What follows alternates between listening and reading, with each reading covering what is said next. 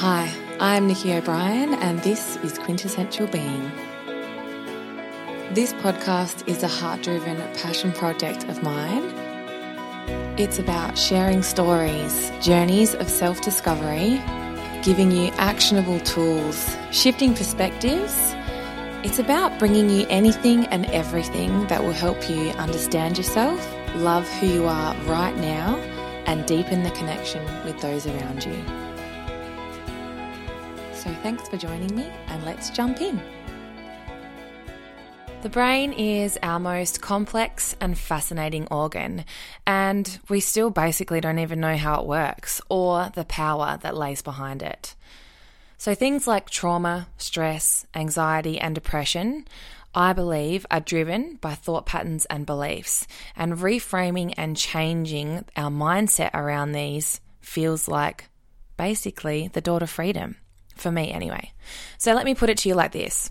Have you ever tried having a conversation with someone who just was not on your wavelength? It's like you're talking different languages and you need an interpreter just to communicate properly. This is often what's happening with your unconscious and conscious minds. Are you still with me? Good. Enter stage left, neuro-linguistic programming, or NLP, as it's more commonly known. It's a fascinating modality that's like learning the language of your own mind. And if you found yourself aware of the negative way that you talk to yourself sometimes and wish to change it, then NLP might help. Liza Perks from Enhanced Life Coaching is a hypnotherapist, NLP practitioner, and psych case specialist.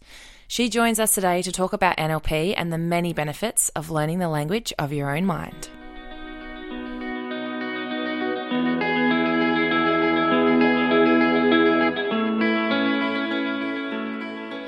Liza Perks, thank you so much for joining me on the show. I'm so grateful to have you here. Oh, thank you so much for that, Nikki. I really, really appreciate you asking me. That's fabulous. So firstly, can we start with some of your own personal journey about how you came to seek NLP as a tool to help in life? Like what patterns of behaviour and perspectives were you hoping to shift when you moved into this area? Yeah, that's a really good question. My brother-in-law was very involved in it many years ago, which was very inspiring and it created a lot of curiosity within me. And once I got to understand it a little bit more, I realised that it can definitely shift a lot of worry. When I think back who I was, pre-children or when my kids were young, I used to worry a lot about all kinds of things. Whereas now I seem to be able to put everything in perspective now. I don't worry about things anymore. I'm able to really focus on what I want to do easily with the strategies that I've created, but the strategies which I've been able to utilise through my journey. So, yeah, it's been fabulous. Wow, and so NLP talks a lot about the unconscious mind and the conscious mind. Can you talk to us, what is the unconscious mind? Well, people call it the unconscious mind. Some people call it the subconscious mind. They're both very similar, pretty much the same. It's the part of us that we're not really conscious of. So actually 95% of our behaviour, day-to-day behaviour, is actually subconscious or in the unconsciousness, which means that only 5% of what we do is actually conscious, which is a bit tricky when we really want to notice. If we want to notice some of the behaviours which we're doing, which we want to change, that's pretty much the most difficult thing, is actually being aware of your awareness and aware of your behaviours. So the unconscious mind it's basically that part of us that we're not really aware of. It's that deep, our deep values, our attitudes, the part of us which we're not really conscious of at all. It's all almost we run our body and our thinking through programs which have been passed down to us through modelling from our parents, or maybe through school, or maybe through even before we were born even. So people say even before we were born, through epigenetics, there's been information passed down to us, and that's all unconscious. So you mentioned before about worry, specifically with your kids. How does fear play into this? Yeah, fear is quite a damaging emotion, actually. It really does hurt the body. It hurts our cells. It hurts our digestion. It affects our sleep. It can create lots of cortisol in us, which can create lots of other health problems like diabetes. It can affect our weight as well. So cortisol can really sit around our tummy, which then causes another worry that if we're putting on weight, then we're worrying about that. So it's like it's vicious cycle. It's a very vicious cycle. Worry is quite insidious, and it does cause a lot of stress and anxiety, which is one of the biggest problems worldwide. Is stressed, anxious, and even depressed people through worry. And so NLP effectively breaks bad habits. Can you break that down for us a little bit? So NLP, through reframing, through awareness, through understanding the cause and effect, through understanding our projections, we can, once we understand what we're putting out there, so NLP is a very large body of work, and actually NLP doesn't really come from, nothing in NLP comes from NLP. NLP comes from lots of different bodies of work put into a whole new umbrella. And there's a lots of detail comes off of the NLP body, but basically it's about reframing and being very aware and changing our mindset. So being aware of our mindset to start with, and then using strategies and protocols in able to change that mindset. Because once we can change that mindset, we can change our physiology. And once we change our physiology, we can change our behaviours. And once we change our behaviours, we can actually we can create a different outcome, which almost seems like a whole different path. So it's like creating a different reality for yourself. Correct. That's exactly right. It seems so far-fetched, but definitely our mind, what the internal dialogue is going in our mind will definitely dictate the outcomes of the choices that we make. And if we're not happy with the outcomes or our choices, we can change that by going in, having a think about how we think, changing that thinking style and creating a different outcome, which is really quite powerful when you think about it. Yeah. So you mentioned their dialogue. I'm assuming everyone has a different mind language. So how do I learn mine, or how does someone learn their mind language? I think the best way is to be very, very conscious. So be aware that if you're saying anything to yourself that you wouldn't say to your best friend, or you wouldn't say to your son or your daughter, if you're saying that to yourself, then we need to be very aware that that's not appropriate, and that our subconscious mind is always eavesdropping on our conscious mind. And our subconscious mind basically is driven by our internal dialogue. So if we're saying to ourselves things that are inappropriate, like, I'm not good enough, then the subconscious mind, it will allow you to only really see everything to prove to yourself, I'm not good enough. I knew I wasn't good enough. So rather than showing opportunities out there that will give you confidence, or wow, I am good enough, you'll only ever see things to prove to yourself, I'm not good enough. So it's really being very, very conscious of that internal dialogue and catching yourself out. Now that's the hardest thing, because as I said at the beginning of our conversation, that 95% of what we say to ourselves, that internal dialogue, and our behaviours are unconscious. So we can't catch it out all the time.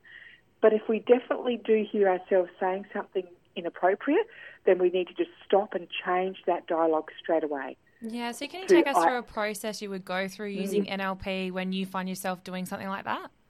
Well, it's really as simple as if I was driving along and I'm in an area which I don't really know, I'm not familiar with, and I'm not relying on Siri to tell me where to go. I'm relying on my own instincts, and my instincts tells me to go right, but then I double take that and I think, no, I think it's left. I think we'll go left. I go left, and then I realise I was right the first time. My unconscious mind told me it was right, but I didn't listen to it, didn't believe it. And then if I said to myself, I'm so stupid me, I should have realised that, well, then I would straight away catch myself saying that and go, no, that was a great learning. wow, next time I need to really listen to my intuition. And the first thing that comes up into my mind is usually the right thing. So rather than beating myself up about it, just tapping into the intuition and actually talking to myself and being gentle with myself. That's the kind of thing I use a lot. And the more you tap into that, the more messages you tend to get and the more you trust that internal dialogue, and it's more of a cause and effect, which is really and that's quite such powerful. a process as well. We really have to be patient with ourselves in that process, don't we? Like it's not something that you... How long have you been doing it for now, Liza? I've been doing... Do you mean doing that process, or do you mean doing NLP? Doing NLP and those kind of processes. Yeah. I've been very interested in the body and the mind and neuroscience probably for 15 years, but doing NLP on its own as a body of work, I've been doing that probably for probably 3.5 years as a modality. Yeah. But I'm very interested in people's behaviour and particularly the brain. I'm quite fascinated with that. So it is fascinating. Is it true that there's an element of hypnosis to NLP? There is actually, yes. You wouldn't think it. We tend to think of hypnosis as a separate entity to everything else. But no, it's interesting, hypnosis. We actually go through hypnosis every single day. We don't even realise it. That doesn't surprise me, actually. In the world that we live in, that's how the marketing people get us, right? That's exactly right. Television, as soon as you open up your eyes in the morning, you're in a trance. As soon as even when you're driving to work, you might just suddenly think, yep, I've got to go to work, and then halfway through you think, oh my God, how did I get here? I don't even here? know, how the hell did I get here? Why that did happens I even to me. stop? Yes, so yes, NLP definitely, some of the protocols and some of the work we do, the words are quite trancy, and just doing that, even just that internal, as I was saying before about that listening into your internal dialogue, that's quite trancy. That's internal trance. So, there's correlations. They're very strong. They kind of go arm in arm. So, yeah. And what's the reason for using that kind of hypnosis state? Is that because it's more direct, like a direct phone line to your unconscious mind? Is that the reasoning behind it? Yes. So, what we have, as we said before, we've got the conscious mind and we've got the subconscious mind, and in between the two, we've got something called the critical faculty. And it's almost like a policewoman kind of standing there allowing certain information to come in and some not. So when we're under hypnosis, that critical faculty gets taken away temporarily. So then all good suggestions or all positive suggestions and this can also be the same for negative. I suppose if you're watching a marketing, something on television, advert, those kind of suggestions also go in as well. I want to buy those biscuits, or I need to buy those chips, or eat that food, or whatever. But in a hypnotherapy kind of environment, going under a hypnosis, it just breaks down or removes that critical faculty, that filter, that policewoman filter. She kind of steps aside, and all those positive suggestions come through and just land directly into the subconscious mind, and that becomes a new belief. And then through that new belief, as I said before about your mindset, then that turns into a new way of thinking, which then creates new physiology, new behaviours, and then a new outcome. So that's kind of how it works. And you said before that you're fascinated by the brain. So do you, in your clinical experience, find some commonality, especially with women or mums coming to you, the kinds of things, the programs they're running, the behaviours, the patterns of belief? What would someone have that can typically come to NLP and get help with? Yes, definitely young women and young mums definitely are often quite stressed, and what happens is I do a process called Psych-K as well, which is not like NLP, but it's a different modality. And what I've learned through the physiology of the person's body, that sometimes there can be we have the left and right hemisphere of the brain, and one side of the hemisphere can be blocked. So they say that the left side of the hemisphere is all evidence and processes and information, and the right hemisphere is all about intuition and creativity. And sometimes one of those hemispheres can get blocked, which doesn't allow that young mum or that stressed out woman to be able to see an obstacle or a stressor coming their way whole-brained. They might not see the whole picture because they're in that deep stress. So yes, it does show through physiology if it's one side, like a blockage or even like a stress kind of thing. So there's two things I want to ask there. You've brought up so interesting things. First of all, what is Psych K? And second of all, before the question runs out of my head, is there a commonality with, is it always left brain that people, or is it either or? To answer the second question first, I find most people, through my experience with clients, they mostly are left brain. When they're in that stress and they're in that, right in it, when they're going through that process of the You're problem. You're in like a place of pain, right? Yeah, and they're very much into all the processes. How am I going to fix this? And who's the best person to talk to? And how am I going to deal with this problem? And give me practical tools. Give me practical, yeah. And they're all about looking outside themselves. Somebody else must know the answer. How can I do this? Whereas imagine if you could approach a stressor or an obstacle with the right side being activated. So trusting that intuition. So and having that creativity, seeing the obstacle is in a whole. Like, okay, so yes, I do need to get the right person to support me, but what is there a reason why this is happening? What's the root cause of this problem? Why is this happening to me? And that is very powerful. When a person can think whole-brained like that, that is amazing, because the answers are often right within us, actually. Yeah. And am I right in saying that not many people actually think whole-brained? Absolutely. Not many people do at all. And there's only really two ways that we can be whole-brained, and that is through learning a language and through music. So if we do those two things, that will activate that right hemisphere equally.